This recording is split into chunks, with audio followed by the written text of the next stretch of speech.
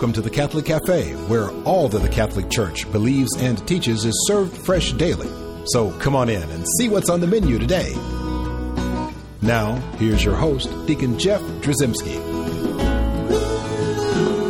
Greetings and welcome to the Catholic Cafe. I'm Deacon Jeff, sitting in the luxurious corner booth of the Catholic Cafe, and I'm joined here by Tom Dorian. Hey, you're sitting here, by the way, with a big smile on your face. I'm happy. You look happy. Well, you know, Easter is upon us. It is. It's a beautiful time of year, beautiful time of liturgical year. Beautiful, yes. We get to say Hallelujah again. Hallelujah, it's nice. And that's always exciting to do. Christ is risen. That's exactly right. And I will tell you what, we're going to have an exciting show today, too.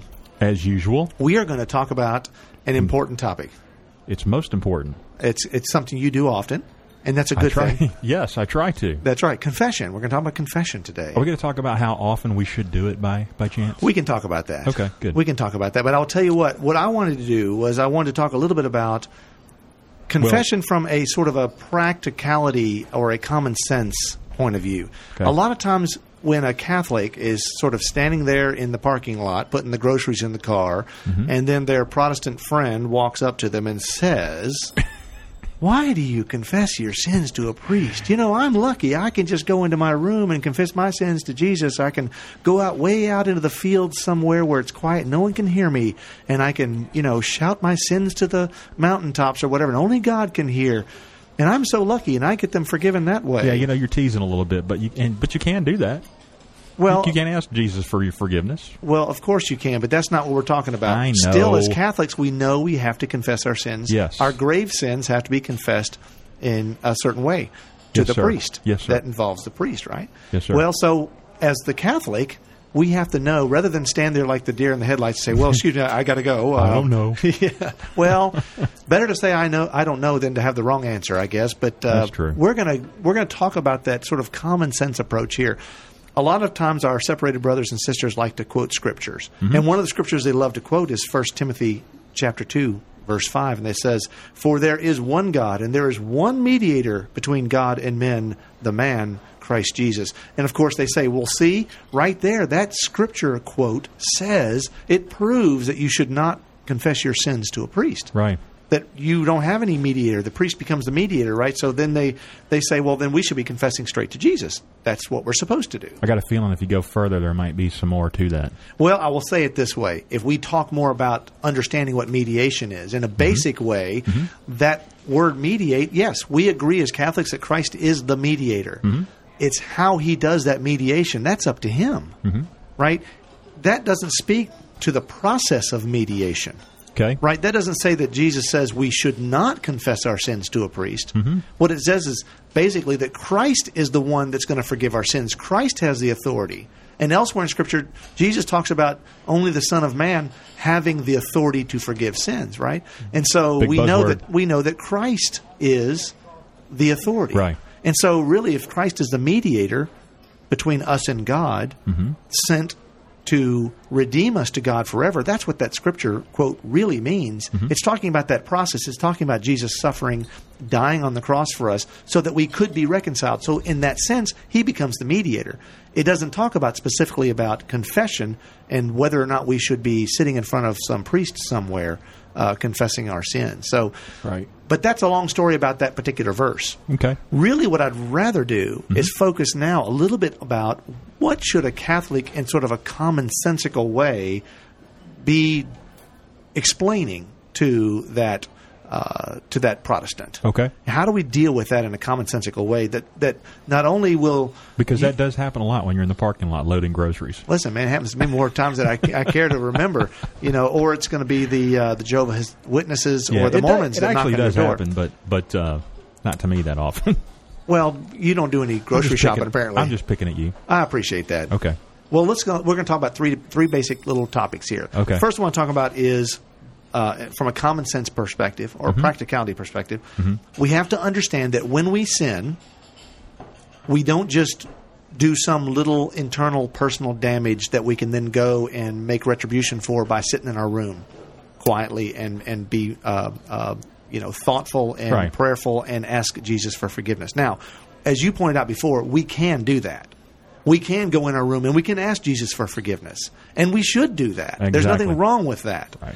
The problem is that if that's all you do, right, you're healing your relationship with God and maybe with yourself. But if we understand that when we sin, we actually damage 4 relationships, Okay.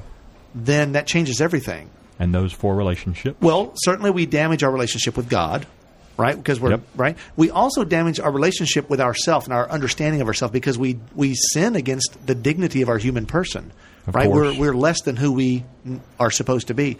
And then, of course, we also sin against the other, the person or the other person who is the object of our sinfulness, right? The victim in this situation, right? So if you're stealing, you steal from a shop owner, or if you cheat on your taxes, you're actually stealing from the U.S. government, whatever.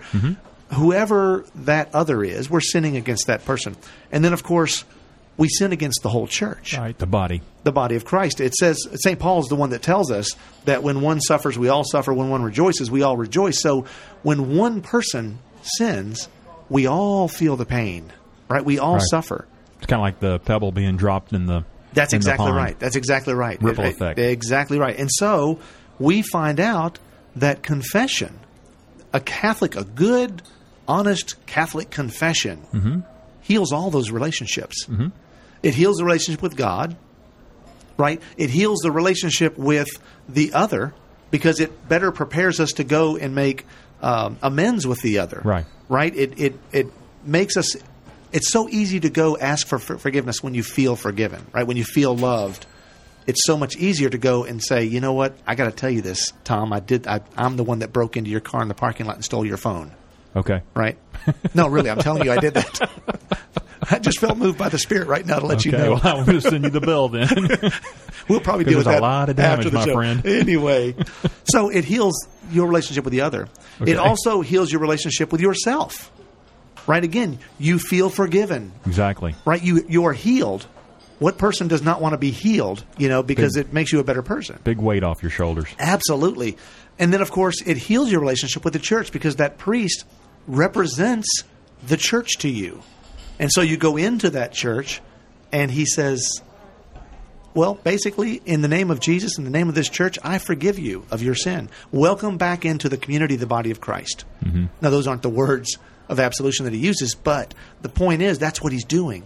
He's bringing you back, reconciling you, allowing you to be reconciled based on the merit solely of Jesus Christ and what he did on that cross.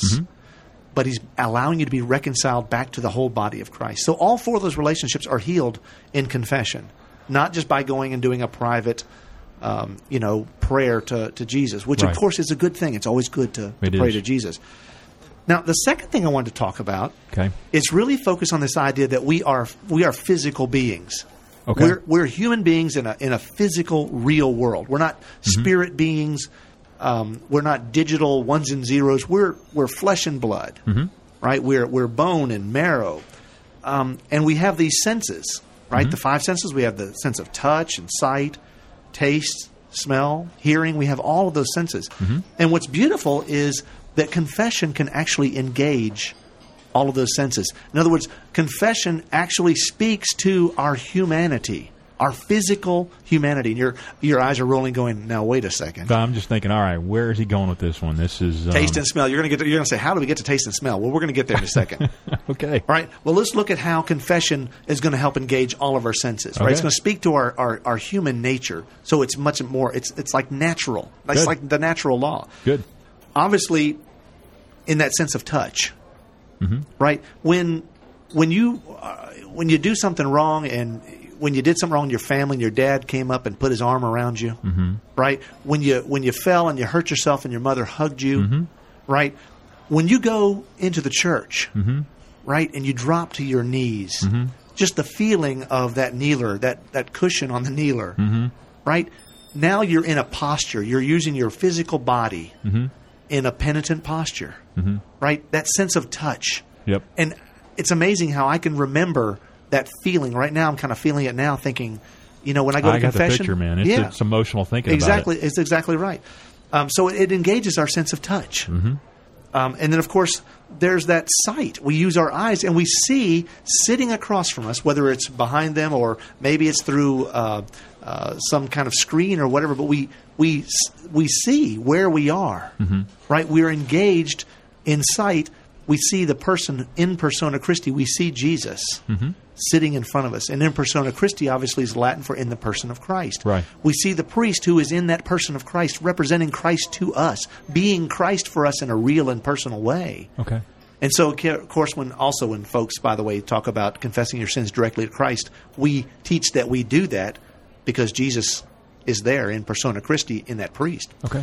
Well, then also we have the taste of the Eucharist that we receive once we've been forgiven, right? We go to the banquet, we go to the feast, we go back to Mass, and we receive Holy Eucharist. And what better, your senses are alive at that point, and the taste of that Eucharist, the taste of the blood of Christ suddenly just courses through you, and that's a good feeling. Huge. That's a good feeling. And so then, of course, now the smell. You go into a church and you smell, right, something. You smell the incense that never seems to leave the church. You smell the wood. Right, of the go to one of those old churches, that's kind of it's a lovely smell of just wood and candles and incense. And I bet you can remember smells from your childhood. I can remember things that that put me in that place. Takes you back. Exactly right. When you go to confession, and you go in that little confessional, even there's that sense of closeness and that sort of smell. And again, it's engaging. It's all part of that human experience. And of course, chills, man. The last way in which our physical bodies, right, and the most beautiful is hearing, right? What better way than to hear the words, I forgive you, right? Yeah. God gives us that great gift to be forgiven, not only to be forgiven, but to hear the words of comfort. When you're in your room by yourself, what do you hear? Nothing, right? You hear nothing. Don't smell anything. Well, you don't hear Jesus. You don't hear Jesus saying those words. Now, you may feel Jesus is present to you, and that's beautiful, but you don't hear and there's Jesus. Some serious power in that. Absolutely. Yeah. So to hear the words, for that sinner to hear those words that sinner is forgiven, you cannot put a price on that. No, you can't. That's beautiful. We have lots more to talk about. We have one more important one I want to discuss when we get back after our break. Before I do that, I want to remind folks at home that we have a wonderful website, www.thecatholiccafe.com. And with that, I'll be right back. I'm Bess Drzymski, and this is another great moment in church history.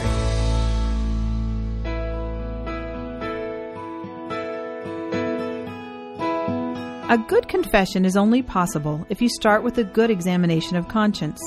After all, how can you confess your sins if you don't recognize your own sinfulness? A very traditional examination of conscience is one that is based on the Ten Commandments. At face value, most people would say that they probably haven't broken one of the Ten Commandments, unless you take time to look a little deeper at each one. The first commandment: I am the Lord your God. You shall not have other gods before me. Do I truly love God above all? Or do I sometimes give greater importance to things of this world? Money, image, looks, clothes, popularity, or selfish desires? The second commandment: You shall not take the name of the Lord in vain. Do I show disrespect for God's name? Do I hesitate to mention God in conversations with friends and family members? The third commandment: Remember to keep holy the Lord's day. Do I attend church only when it's convenient or when it will make me feel good? Do I participate by praying and singing, or do I simply sit as a spectator waiting to be entertained? The fourth commandment: Honor your father and mother. Do I help bring peace and happiness to my family? Am I loving, respectful, and obedient to my parents? Do I appreciate the many sacrifices they make or have made for me? The fifth commandment: You shall not kill. Have I spiritually killed or injured anyone? Have I injured another person through carelessness or fighting, or because of the reckless use of alcohol or other drugs? The sixth commandment: You shall not commit adultery. Do I respect the dignity of the human body and defend the holiness and sanctity of Christian marriage when the topic comes up in conversation? The seventh commandment: You shall not steal. Have I stolen, damaged, or vandalized the property of others? Have I cheated at work or in school? The eighth commandment: You shall not bear false witness against your neighbor. Do I gossip about others? Can I be trusted with a secret? The ninth commandment: You shall not covet your neighbor's wife. Am I faithful in my marriage, in body, mind, and heart? The 10th commandment. You shall not covet your neighbor's goods. Am I satisfied with what God has given me, or am I jealous of those who seem to have more? Do I truly seek first the kingdom of God in my life and place my trust in Him? The 10 commandments are not simply rules to be followed. They are lifelines to God. I'm Bess Trzymski, and this is another great moment in church history.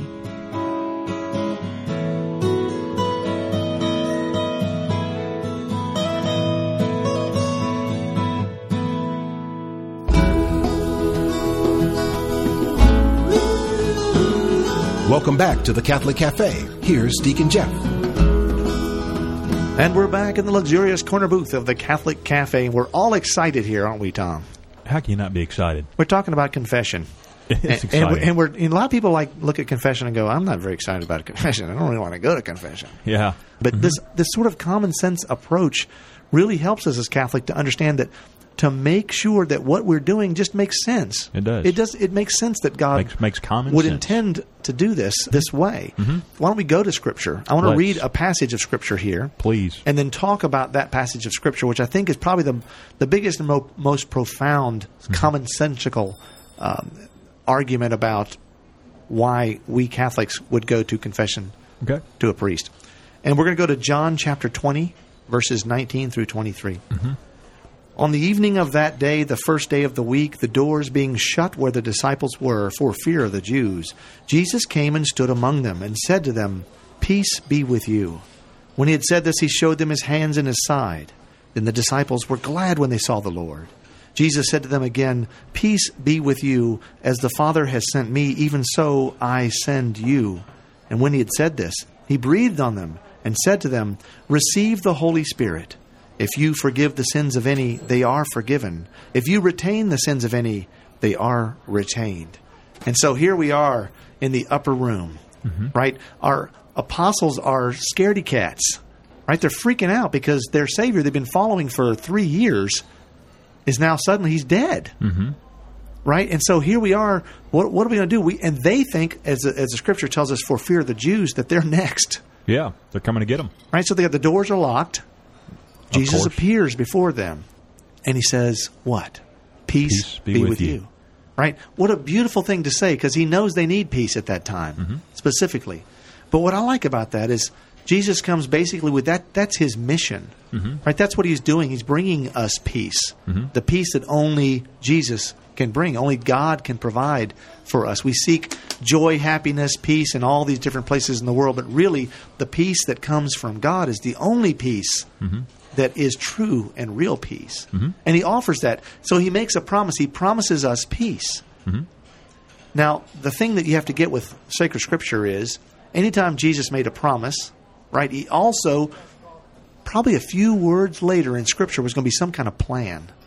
Right? Some kind of opportunity, some kind of way that we're going to take advantage of what our God is giving us. So when Jesus promises peace, now what he does is he has a plan for us to receive that peace. And that's what's happening here when he actually institutes the sacrament of reconciliation. That's what he's doing right there in that upper room on that evening. You might be thinking, well, wait a second. Jesus doesn't mention the word confession. He doesn't say anything about a priest or little confessional boxes at the back of the church. He doesn't say any of those things. So how is this the sacrament of reconciliation? Well, so we have to listen. We have to listen to the rest of that Scripture, and we find that he gives his authority to those apostles. Big word. That's right. He gives his authority. He says, if you forgive the sins of any, they are forgiven. If you retain the sins of any, they are retained. How do Protestants look at that, by the way? Do they just glance over it? Well, you know what? If you Google confession of sins to a priest, you're going to find people who deal with this verse from a Protestant perspective, and they will say, yeah, well, sure, he gave those powers to those people, but he didn't talk about apostolic succession. He didn't talk about carrying that on. And nowhere does it say confession. It just says, if you forgive sins, they'll be forgiven, and if you retain them, they'll be retained. But see, what I say to you, or what I say to that Protestant, or that person bringing that argument to me, is why would Jesus say that? Why would Jesus say that to the apostles if he didn't intend for them to use that? Yeah. Right? I used the example on one of our shows before about giving your car keys to your 16-year-old son. Right. I remember You'd be crazy if you didn't expect him to drive the car. Here, son, here are the car keys, but don't drive this car. Right? So why would Jesus give the authority to forgive sins to these apostles if he didn't expect them Great point. to use that authority? Yeah. Yep. Right? You're right. And so then you carry it one step further. Okay, so even if I can get my Protestant brother to accept that fact, and they say, okay, so Jesus gave them authority, and so he expects them to use it. So then I say, well, how did he expect them to use it? What's the process? Right? So now we have apostles who have the authority to forgive or to retain sins. Correct. Right? They can choose to forgive somebody or choose not to forgive, make them hold on to those sins and keep them to their grave. Right? He can do that. He has that authority given to him by the Son of Man. So how does he do that? Right? He can be a mind reader, or he's going to have to hear it. Right? Exactly. He's going to have to know the sins. Exactly. And he has to hear them to know them. Right? He's not a mind reader. He walks into the room and says, oh, by the way, I think you're an adulterer, and you're an axe murderer, and you stole. Axe murderer. Right? So that would be the mind reader, and that would be great if they could read minds. Maybe it wouldn't be so great. Right. No. Right? It wouldn't be so great. I wouldn't want to go to Not for confession. Although it'd make it easier, you wouldn't have to confess as many That's sins, true. right? That's true. You wouldn't have to actually say them out loud. But I will say this. Human beings aren't mind readers. There are no mind readers. Right? And so the apostles weren't mind readers. Jesus knew they weren't mind readers, and so he expected them to know the sins of the people. And there's only one way for them to know that. People have to tell them their sins. You got to confess them. Right? And so that becomes a process of hearing the sins. Right. Right? They have to auricular confession, the hearing of them. That's why they have to be in proximity to the person. They have to know the person that they're. They have to be in that person's presence, right? And you can do it in various different ways. I mean, over the centuries, there have been varying forms of confession, right? There's been private confession. There's been public confession. There's been penances where there were horrific penances where people had to, wear sackcloth and ashes, right? And sit out front. Sit out in front of out in the courtyard of the church and not be allowed in for 3 days. years. Right, whatever. exactly. Well, thank goodness that we've got some different ideas about penance now. Right? Then maybe a little easier to understand and to live out, but the point is, still the same process was taking place. Right? Someone was confessing their sins to a person who had the authority to forgive or retain those sins. And if that person that you confessed to believed that you made a good confession, believed that you were truly penitent, that as a sinner you were sorry for your sins, if he believes that, then he's obligated to offer you forgiveness, the forgiveness of the church, which is the forgiveness of Jesus Christ. Right? That the forgiveness that only God can give is given through that ministry of the church. And so he's obligated to do that. And of course, if he senses that you are not being forthright, then he has that opportunity to question you. Right, draw you out a little bit more. Are you really sorry for this? Because it doesn't sound like you're really sorry for this. Yeah. Right? Because that's a grave responsibility he has. Because this is really your soul he's talking about. Yep. Right? This is not about his soul. This is about your soul. And so you're there, and he wants your soul to be in heaven with his and everyone else's at the end of all time. Right? Yep. And so he wants to make sure that you actually have a true sense and spirit of penance. Yep. That you're sorry for your sins. And that's why you will have priests say you have made a good confession. They'll announce to you. They'll let you know that. You have made a good confession. Deacon Jeff, how often would you recommend someone take advantage of that sacrament? Well, I'll give 3 answers. All right. The first Give answer 4, why don't is you? I'll tell you the minimum.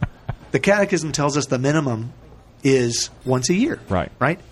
And that's in preparation to receive the Easter sacrament. Right. You should go to confession that one time a year. Now, it says that, but at the same time, we understand that confession is there for those grave sins. So I guess technically if you didn't have a grave sin for an entire year, which I don't know anybody like that, you're going to find yourself needing to go to confession at least once a year. But that's the bare minimum. The reality, what works for me is once a month. Okay. That's what I highly recommend. Okay. So that's the second answer. When people ask me, how often should you go? It's just easy to say once a month. Go once a month. Now, there are people that go more often than that, and that's fine. The third answer I would give is go as often as the Spirit moves you to go. Go as often as you need. Now, I don't encourage scrupulosity. I don't encourage the person that's going to sit there and do self-flagellation and beat themselves, with a whip and talk about how miserable they are and go to confession every 15 minutes and then talk about every little sin they could have ever possibly committed, even sins for other people, right? They'll confess everything. That's not what this sacrament is all about. But if you sin, if you have an ongoing problem, let's say with pornography or something like this, lust, go to confession.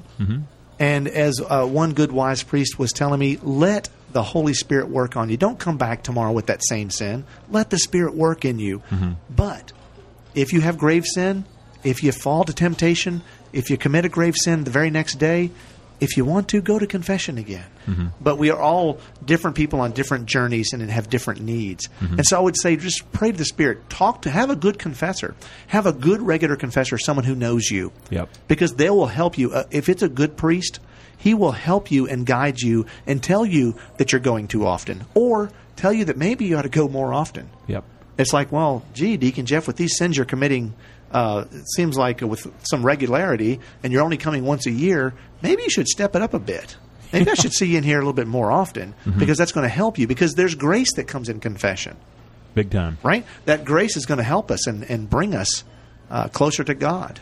Absolutely. And help us to live that righteous and holy life. Absolutely. Well, wonderful. So I hope we can all now see that common sense approach to confession, and hope as Catholics we can better explain why we go to confession with a priest. I think we do. Well, why don't we end in prayer now? Please. In the name of the Father, and the Son, and the Holy Spirit. Amen. Heavenly Father, we thank you for the gift of your Son, Jesus, sent to die for us, that we may be reconciled to you for all eternity. Help us to accept your gift of mercy, soften our hearts, and prepare us to make a good confession, that you may till the soil of our souls and lead us on the path to righteousness. We ask this through Christ our Lord. Amen. In the name of the Father, and the Son, and the Holy Spirit. Amen. Thanks for listening to the Catholic Cafe. If you'd like to contact Deacon Jeff, send an email to deaconjeff@thecatholiccafe.com. The Catholic Cafe is brought to you by the Order of Malta Federal Association and is broadcast with ecclesial permission from J. Terry Stive, Bishop of Memphis in Tennessee. Join us again at the Catholic Cafe. There's always room for one more at our table.